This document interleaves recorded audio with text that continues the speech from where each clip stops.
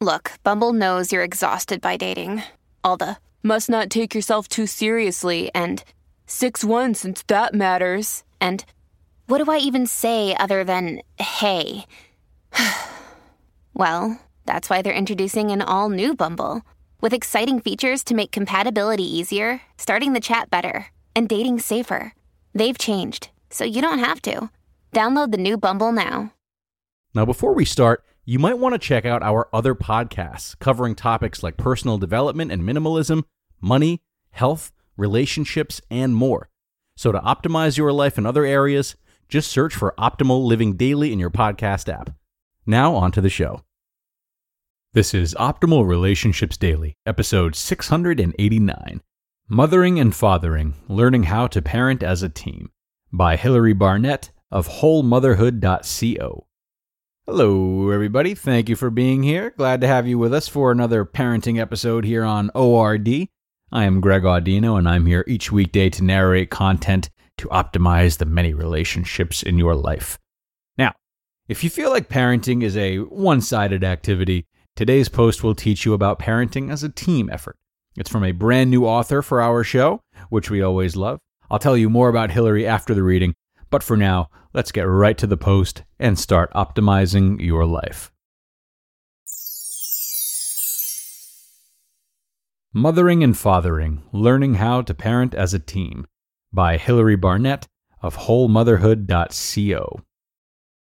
I know that I don't often talk about my husband on the podcast or on social media. He mentioned it to me the other day, that most of my posts are of me and the kids, and I hadn't thought of it, but he's right.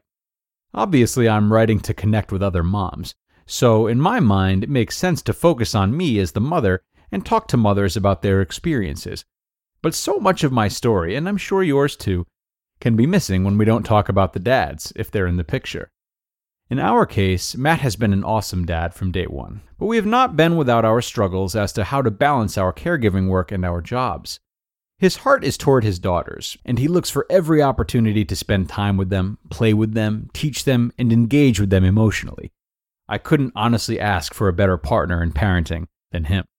Thankfully, our parenting values are also pretty aligned, so we don't have too many major disagreements about our approach either. The rub for us simply came in the sheer work that it takes to raise two kids and the default of me tending to feel like I had to do everything and do it perfectly. Similar to when we first married, which could be another post for another day, once we had children, the typical mother and father roles began to come into play. Obviously, when the girls were small, I was the one nursing and doing the majority of the physical caregiving. I loved being with them physically, spending time with them and being the one to nourish them, comfort them, and get them to sleep.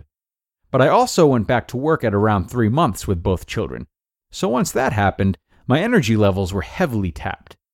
Over time, while we were playing the typical mother-father roles out as our girls were small, I began to get very resentful.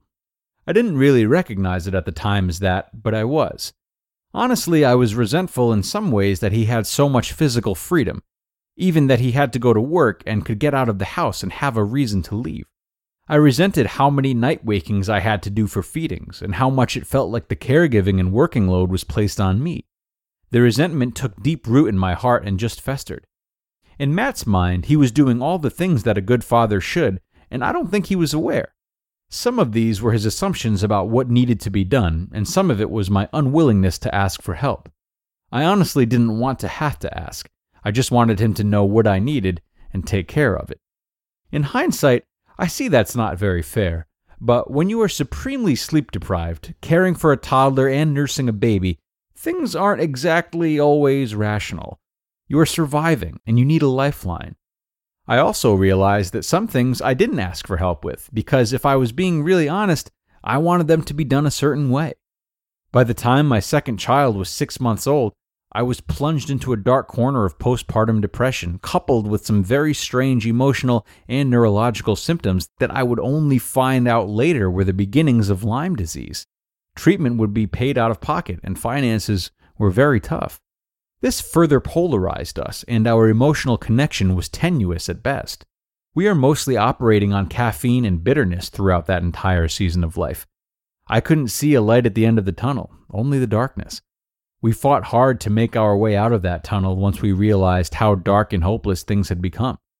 We went to therapy, we read books, we recommitted ourselves to each other, even though we were consumed by our roles and responsibilities and stress. Over time, I began to heal, our girls grew, and things began to become more clear. We were making our way out of the woods. We both had done some major emotional work on ourselves and our communication patterns as a couple. I learned how to ask and not expect it to be done a certain way. He learned to anticipate my needs and the girls' needs and worked on being more sensitive to that. We both began to grow, and as we did, we grew toward each other again. We shaved off some of the rough edges and drew near to each other, becoming a true parenting team. I won't say that everything is roses now as we continue to have challenges and work through them, but I know that we are so much stronger than we were before. As difficult as that season was, it forced us to do some serious digging and realize how resilient we really were. I often say that if a marriage can survive young children, it's a miracle. Becoming a parent doesn't just change the mother, it changes the father and the marriage relationship forever. I can honestly say that although Matt and I were 30 years old, we had so much growing up to do when we became parents. As we were raising our girls, they were shaping us and helping us grow. The trials and difficulty were worth it to know that we are still committed to each other and that we can create a home for our children where we do hard things together. I can look back now with gratitude on those years. Please know that if you are in the thick of it with parenting, figuring out your role as a caregiver, wife, and employee or business owner, you are not alone. None of this is easy, but it isn't impossible. I was lucky enough to have a husband who is willing to do the hard personal work along with me, and I recognize that is not always the case. Just know that you get stronger, and situations do change, no matter how challenging it seems right now.